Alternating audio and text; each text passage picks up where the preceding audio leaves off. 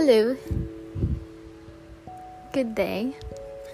So here's for another episode, and I'll be reading another musings of mine, or should I say, but I cannot definitely say that it is a short story because a short story has its own standard. So yeah, enough of that. So I hope that you like this one and this musing of mine that I personally wrote. How many years? 5 years or 6 years? And this is the first time that I'll be reading this one. And I hope that somehow you can relate yourself to this one. And the title of this one is The Beauty in Her.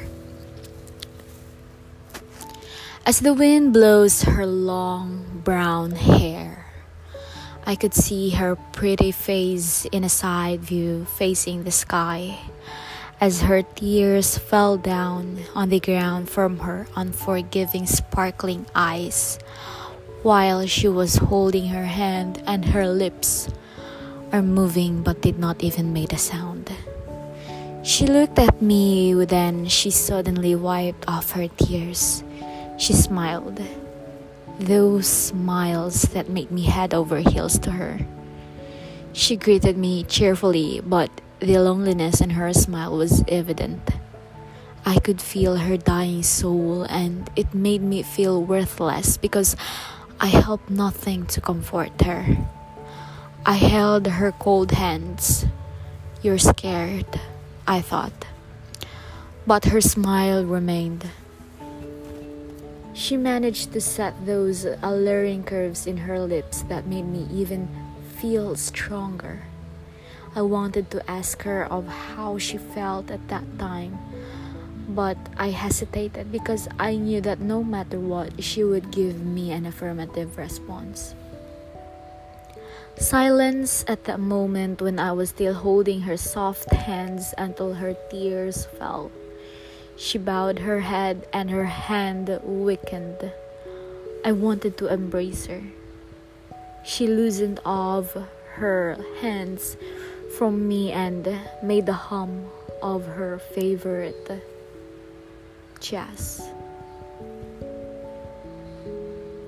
yet blue song.